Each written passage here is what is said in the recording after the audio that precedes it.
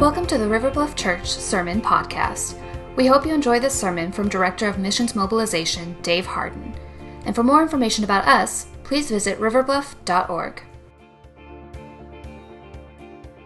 Well, good morning, River Bluff family.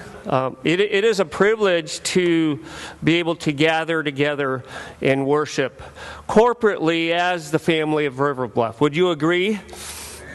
Yeah, so I'm very thankful that I'm able to gather together with the River Bluff family, and I will have to admit that it's a little bit awkward not having a translator next to me because I'm used to preaching in either Cuba or India or other places. So this morning I brought a translator with me, but you can't see him. His name is the Holy Spirit. And my hope is that the Spirit would communicate to you clearly the message through His Word, and that He would cause your minds and hearts to understand this message in such a way that you would then live it out in your life. I'm also used to preaching in venues where it's about 95 to 98 degrees and humid, no air conditioning, fans blowing behind you, a little bit smaller room. So I'm not going to complain about the heat or the conditions in here this morning. I do consider it a privilege to be here with you all. And before we jump into God's Word this morning, I perused the self-help book section on Amazon.com, and I found a few interesting books because, myself needs lots of help, or so I thought. So if we could pull up those slides. The first book that I saw was Note to Self, Inspiring Words from Inspiring People. So I thought, wow, I need to be inspired. This is good. Maybe I should look at that book. How about the next one? Can you pull that one up? The next one said, Make Your Bed. Little things that can change your life and maybe the world. And so maybe I should listen to my wife a little more often and start making the bed and making these little changes that can help me change myself and help change the world. How about the next one? Okay, now this one you're not allowed to tell anyone about, all right? It's called The Secret. And in the inside jacket cover it says, in this book you'll learn how to use the secret in every aspect of your life to untap the power that's within you. So, but don't tell anybody about that, right? Okay, how about the next one?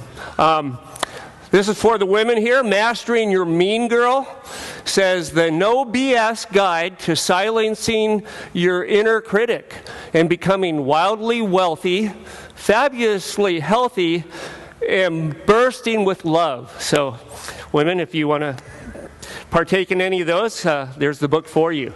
All right, how about the next one? All right, this is Norbert's Little Lessons for a Big Life. And this is for me to hear all the women out there go, oh, what a cute puppy, because that's usually the reaction that women bring when they see something like that. All right, how about this next one? Who says you can't? You do. And so it says here, this challenging yet extraordinary book is the ultimate guide to discover the fulfillment we have been searching for our whole life. And so this is the message that the world is giving us. And I would like to say if any of you is considering being an author, maybe this is not a bad genre to be a part of, because there were thousands upon thousands of self-help books. One that I didn't put up here was even a self-help book by Cookie Monster. And it said, for those of you who love cookies and want to improve your life, Cookie Monster has the answer for you. So it's the message of the world. You can improve yourself. You can get better. Who doesn't want to do that? But what I want to share with us today is a message from God's Word that gives us a little bit different understanding about self and how we're to approach life. And so I want to start off by reading from Romans 11:33 through 36. It says, "Oh, the depth of the riches and wisdom and knowledge of God! How unsearchable are his judgments and how inscrutable his ways! For who has known the mind of the Lord? Or who has been his counselor? Or who has given a gift to him that he might be repaid?" All right, and this is the part I don't want you to miss. "For from him and through him and to him are all things. To him be glory and honor forever and ever." So as we take a look at this passage, we see that it gives us a basis for a God-centered approach to life. This passage tells us that the focus of our lives is to be God and his glory. And in that, it gives us the purpose and meaning of our lives. This passage can be broken into 4 parts, each of which use the word him, that is God, as the focus of each point. So it begins, it says, "For from him all things originate." Goes on to say, "And then through him all things live and exist. And to him are all things directed. To him be glory and honor forever in all things." So from looking at this passage, we can derive that since all things were created by God, and all things continue to exist because of God, and all things are directed to God for his glory, that the meaning of life is to be found in God. And the purpose of life is to praise and adore him for who he is and for what he has done in and through Jesus Christ. This verse and all of Scripture tells us, don't miss this, tells us your life is not about you. It's about God and his glory. This has some serious implications for mankind in general, but even more specifically for us as his people, the family that we call River Bluff, and for each of us as individual disciples of Christ. This passage makes it clear that we were created for God and his glory. So the big idea that I want to convey to you this morning, and that I hope that you take away from here and put into practice in your lives, is this: we were not made for ourselves and our purposes. We were made for God and his purpose to bring glory to himself in and through all that we are and do. God did not make mankind so that we could spend our time and creative energies on ourselves. God created all things to reveal aspects of his character, and he created mankind as his highest form of creation, in his image to reflect his character in activities. This won't come up on the screen, but Isaiah 43:7 tells us that God spoke of everyone who is called by my name, whom I created for my glory, whom I formed and made. You see, all of Scripture makes it very clear to us. We were made to mirror God's holiness and righteousness to one another, to the angelic beings, and most importantly, back to God himself for his pleasure and glory. Jonathan Edwards, in his book, The End for Which God Created the World, wrote, "God wants out of the depths of his love to have in creation a being capable of appreciating the beauty and splendor of the divine Gloria as it appears in creation. This is what it means to glorify God, and to put it simply, God is glorified in seeing his character in our attitudes and actions." That's what it means to glorify God. When he sees his character in our attitudes and actions. So that leads me to the next question. What happened? What went wrong? Why don't we take a look at the world around us, or even take a look at our own lives and see the characteristics of God in our attitudes and actions? What happened? Where did it go wrong? Well, we can go all the way back to the beginning. And we can go back to the fall of mankind, where we find Adam and Eve in the garden rebelling against their Creator and essentially telling God through their thoughts and actions that they would rather pursue their own plans and purposes for their lives. They did not want to continue to submit to God's purpose for their lives to glorify Him. And thus they set out according to their own selfish purposes to bring glory to themselves instead. All of mankind since then has followed this pattern and has rebelled against God's purpose for creating them. That includes all of us. All of mankind throughout history has continued on pursuing a way of life and living that they believe is best for themselves and their comfort and their desires, rather than living for God's glory in all that they do. This is the problem with sin that has brought God's curse to all of creation. Now, if you've been following the news at all we have to do is take a look at what's happening in Chicago. What a mess. What a disaster. God's characteristics are not being displayed there through what is happening.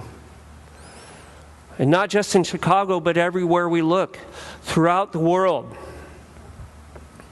Paul, in his letter to the Romans, puts it like this in Romans 1, 18 through 23. He says, "For the wrath of God is revealed from heaven against all ungodliness and unrighteousness of men, who by their unrighteousness suppress the truth.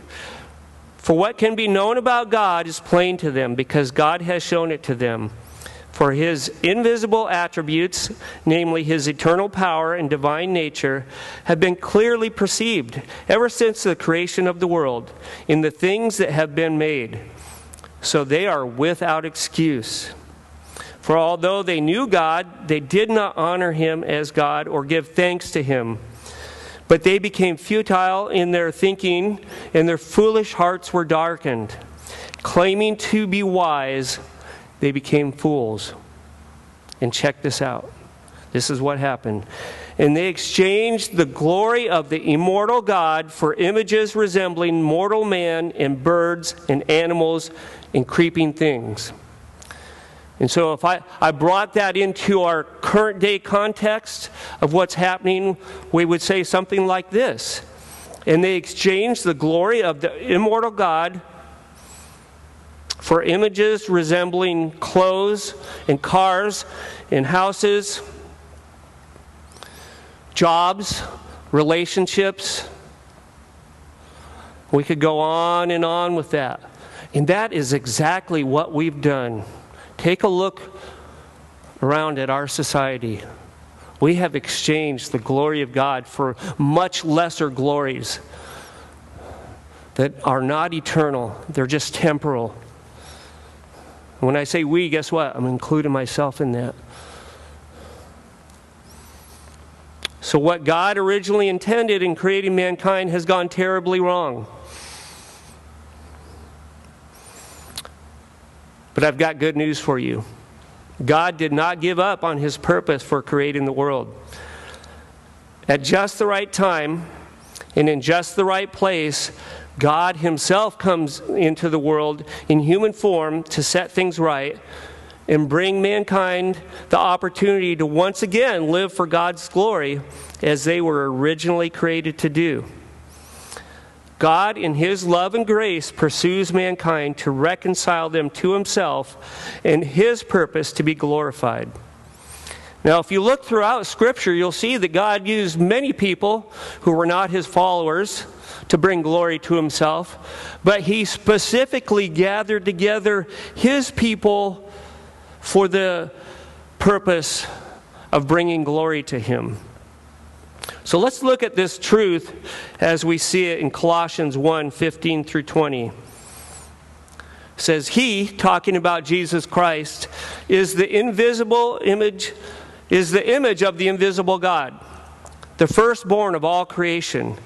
For by Him all things were created in heaven and on earth, visible and invisible, whether thrones or dominions or rulers or authorities. All things were created through Him and for Him. Does that language sound a little bit familiar? That's the same language that was used there in Romans 11:33 through 36.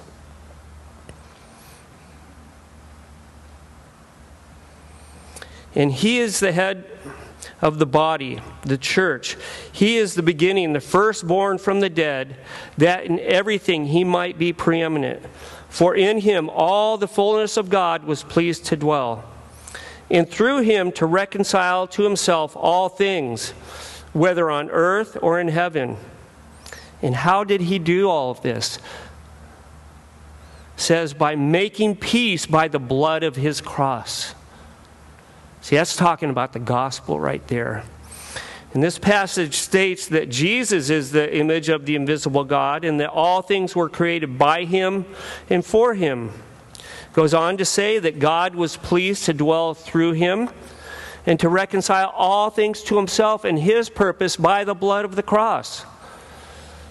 Now, for those of you who know me and have spent any time with me, you know that I believe the gospel is the answer to anything that we have to deal with in life. Can I get an amen for that? And I believe that the gospel is the answer to what we are dealing with here, to living our lives for the glory of God. The gospel is God's solution for our rebellious, sinful, selfish ways. And the gospel is the truth that causes our minds and hearts to love God and to want to live for His glory. So we have a couple things that are involved here in this process. We have the gospel, we have our minds, and we have our hearts. And basically the way that this works is we are called to see the gospel, who God is and what He's like. And as we see it, it makes an impact on our minds such that we see the beauty and wonder and splendor and goodness of God in and through the gospel.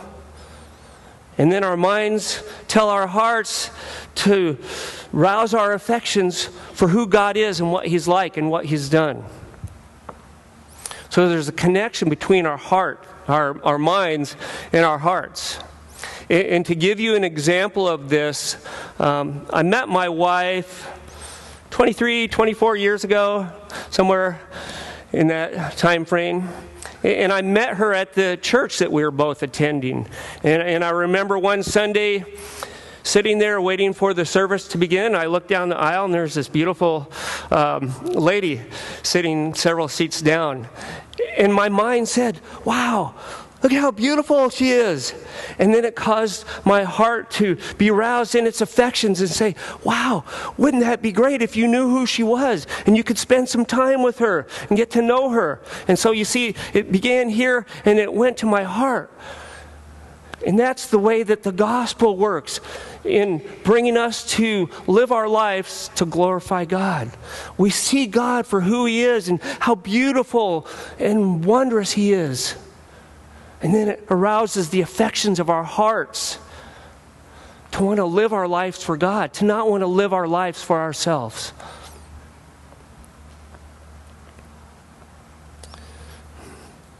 Let's take a look at Romans 12, 1 and 2 to see how this process of living for God's glory works. So we started off with Romans 11, 33 through 36. But Paul didn't end his letter to the church in Rome with chapter 11. In fact, at the time he wrote it, he didn't write it in chapters. But Romans doesn't end with the end of chapter 11. It goes on. And at the beginning of chapter 12, Paul lays out this process for what he talked about at the end of Romans 11. Living our lives for God's glory. And so this is how it works. Romans 12, 1 and 2. Therefore, I urge you, brothers and sisters, in view of God's mercy. So where is God? How do we know that God is merciful toward us? Where do we see God's mercy most clearly demonstrated? It's at the cross and through the resurrection. So we could say here, therefore I urge you, brothers and sisters, in view of the gospel, offer your bodies as a living sacrifice, holy and pleasing to God. This is your true and proper worship. Do not conform to the pattern of this world, but be transformed by the renewing of your mind. Then you will be able to test and approve what God's will is, His good, pleasing, and perfect will. So it says here, in view of the gospel, let your mind be transformed so that it causes your heart to grow in its affections for God. And so Paul is laying out this process of how we can live our lives for the glory of God and not live our lives for ourselves. So we are transformed from making our lives about ourselves to making all of life about God and His glory through the renewal of our minds. And as we experience God's mercy and grace and redemption, our minds begin to see Him for who He is, as our Creator and Sustainer, and as the one who offers us true, life-giving joy through living for His glory. In response to the gospel, our minds see God's magnificence and His beauty in saving us, and it causes our hearts to long for Him and His purposes to be carried out in our lives. This happens as His Spirit dwells in us and leads us in His ways. He becomes the ultimate source of our joy and satisfaction. And our thoughts and behavior reflect His characteristics. I hope you're seeing how this works. 2 Corinthians 3:18 says this, that as we behold the glory of the Lord, we are transformed into His image from one degree of glory to another. And this transformation to living for God's glory is what Paul talks about in Galatians 5:16 through 25. So let's take a look at this and read through it and discuss it.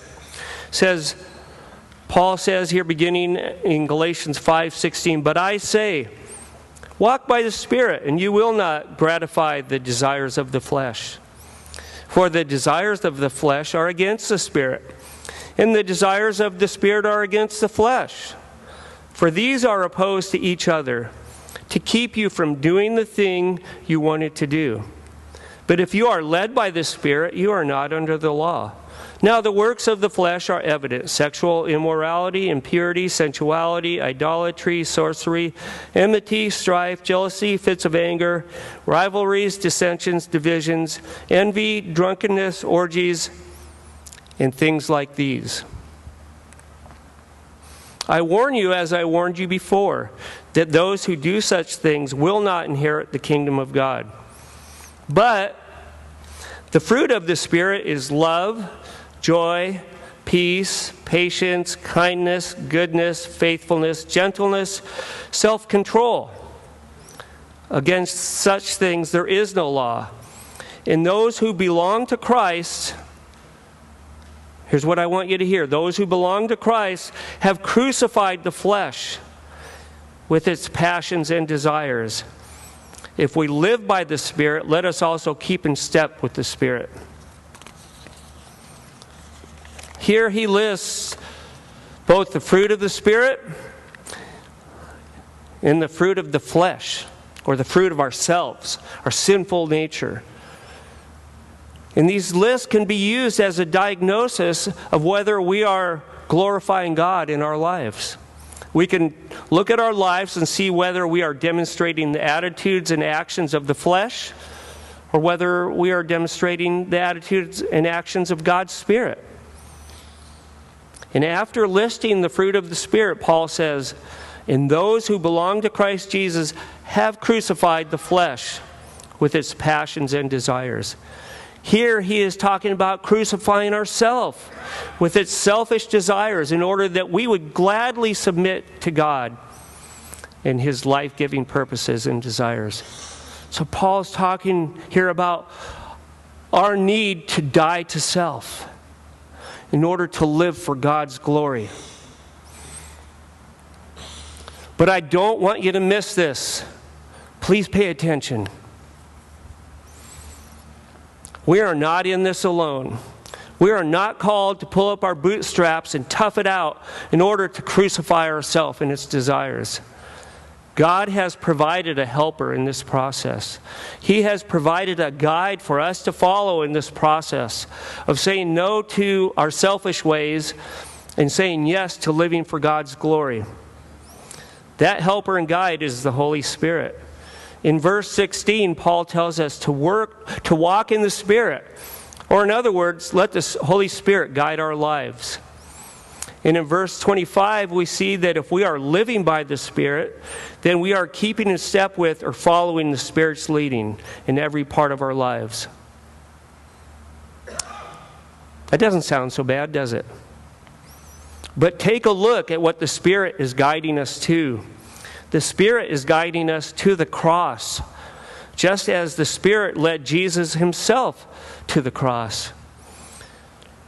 God does not leave us on our own. He gives us the gift of the Holy Spirit to lead us and guide us away from self and to the cross of Christ.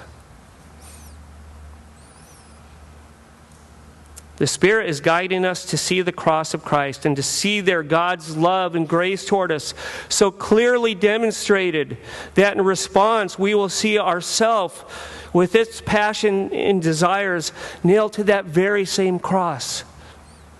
And we will gladly turn toward God and His glory as our way of living.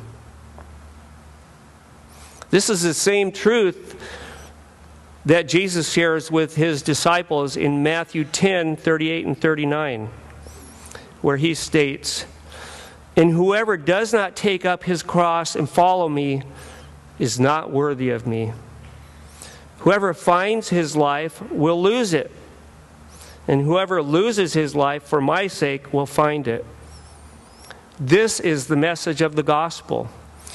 The gospel calls us to die to ourselves in our desires that we might find true life in Jesus and His desire to be glorified in and through us. This won't come up on the board either, but in another place, John goes on to tell his disciples in John 12:24, he says, "Truly, truly, I say to you, unless a grain of wheat falls into the earth and dies, it remains alone. But if it dies, it bears much fruit." And Christ Himself exemplifies following the leading and guidance of the Holy Spirit through all of His life.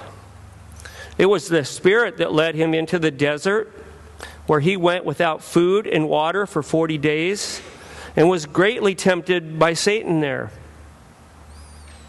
So which of you, if you knew ahead of time that you would be led into the desert and you would be there without water for 40 days and 40 nights, which of you would follow that? The desert's a hot, dry place. Food and water are good things to have. I grew up in Southern California, and we used to go out and play in the desert all the time. And we'd take our three-wheelers, that was back before they had quads, and we'd take motorcycles, we'd take dune buggies, but we also took lots of food and water. We never said, yeah, let's go out there and play and not have any food and water. But Jesus followed the leading and guiding of the Holy Spirit, even to the wilderness for 40 days and 40 nights, without any food or water to drink. So which of us, if you were offered all the kingdoms of the world, would instead follow the guidance of the Spirit and follow the Spirit to the cross? all the kingdoms of the world. If you were offered that, would you say yes? Or would you follow the Spirit and follow the Spirit to the cross? Take a look at any billboards as you drive down Dorchester or anywhere around here. We're offered the kingdoms of the world. If we buy this or buy that, if we look like this or if we have that, we'll have all the kingdoms of the world at our disposal. But that's not where the Spirit is leading us. That's not where the Spirit led Jesus. The Spirit led him to the cross. So we've got to ask ourselves some hard questions here. Jesus also demonstrates this truth as he prays to the Father in the Garden of Gethsemane on the night before he was to go to the cross. Here we see in John 17, 1-5, that Jesus prays, Father, the hour has come. Glorify your Son, that the Son may glorify you. How was he to glorify the Father? It was through his death on the cross. The passage goes on to tell us that Jesus had glorified his Father by accomplishing all the work that the Father had given him to do. In all that Jesus did while living here on earth as a human, he submitted completely to his Father's will and desire for his life. And he perfectly followed the leading of the Spirit. His life was a visible demonstration of the characteristics of God, so that all could see who God is and what God is like, and in response worship God. So what does that mean for us as the family of River Bluff? Well, later in that same chapter, as Jesus continues to pray to his Father, he says in verse 18, As you have sent me into the world, so I have sent them into the world. And Jesus here is talking about his disciples.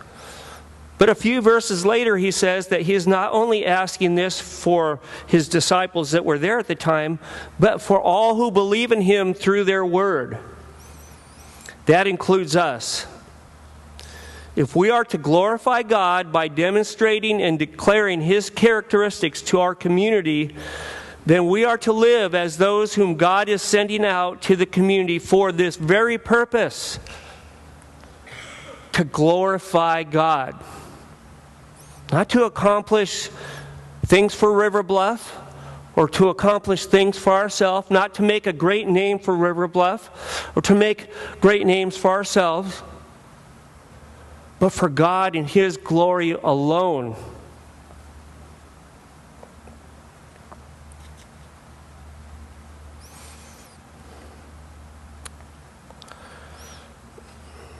So as a family of River Bluff, we are not to look to accomplish our own desires, but to reflect and demonstrate the character of God to all those in our community. This means that we are to die to our selfish desires as a church family and submit ourselves completely to God. Being a part of a church family is not about you, and it's not about me. And what we want from the church or ministry. I've heard of many churches arguing over the color of the carpet. Is that living life for God's glory? By the way, who chose this green for the carpet here? Just wondering. But it's not about you and it's not about me and what we want and desire to get out of a church. It's about us gathering together as God's family to glorify him through the time that we gather together, but also throughout the rest of the week as we live our lives for God's glory in our communities. This means it's going to cost us something because death is always very costly. It means that it may cost our finances as we seek to bless others. It may cost us our time as we commit to building relationships with others in our community. It may cost us our comfort as we encounter and seek to love those who are different than us. It may cost us the use of our God-given talents as we use them to bring help and healing to those in our community. And one thing is for very sure, It will mean that it will cost us all of these as we get out of our chairs in this sanctuary and go out to the people and places that so desperately need to see the character of God in His people, so that they too might come to a saving belief in Jesus Christ and have the opportunity to live their lives for the glory of God. I'm going to finish just a couple minutes early. Is that okay with you guys? Yeah, simple nod of the head will do. Yeah. All right. But I do want to leave you with one last thing here. I want to leave you with one last picture of God's glory as we find it in Scripture. In Revelation chapter 5, John is given a vision of a great heavenly throne with God the Father seated on the throne, and a lamb standing beside the throne. The lamb is described as though it had been slain. And he takes a scroll from him who was seated on the throne, God the Father. John then sees and hears 4 living beasts and the 24 elders. And it says, myriads of angels saying with a loud voice, "Worthy is the Lamb who was slain to receive power and wealth and wisdom and might and honor and glory and blessing." Then John hears every creature in heaven and on earth and under the sea and in the sea. That includes everything, right? And he hears them saying, "To him who sits on the throne and to the Lamb be blessing and honor and glory and might forever and ever." This includes us who are saved. And this is where all things are leading to. We have the incredible privilege of living now here on earth, of how we will one day be living when heaven comes to earth. You see, we get to show people a little bit of heaven on earth as we live out our lives for God's glory rather than for our glory and honor and desires. In Colossians 1:27, it says that we have Christ in us, the hope of glory. You have Christ in you, the hope of living your life for God's glory. As Pastor Terry read to us earlier, that passage from Philippians, that very same Christ who's in us isn't any different than he was then. He humbled himself, came and lived as a servant, and went to the cross. Let me pray for us. Father God, we thank you for your word. We thank you for your Spirit. We thank you that you've created us for the very specific purpose of bringing you glory here on earth. May you use your word, and may the Spirit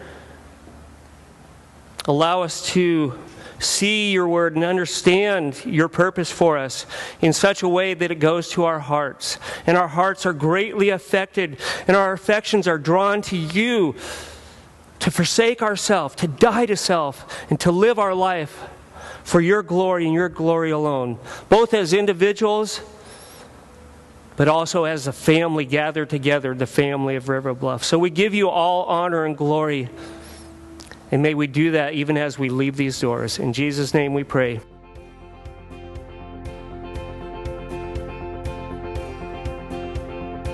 Thanks for listening. If you're in North Charleston this Sunday, please consider visiting us at our 9 o'clock or 11:30 services. We'd love to see you. Again, for more information, visit riverbluff.org. Now go change the world.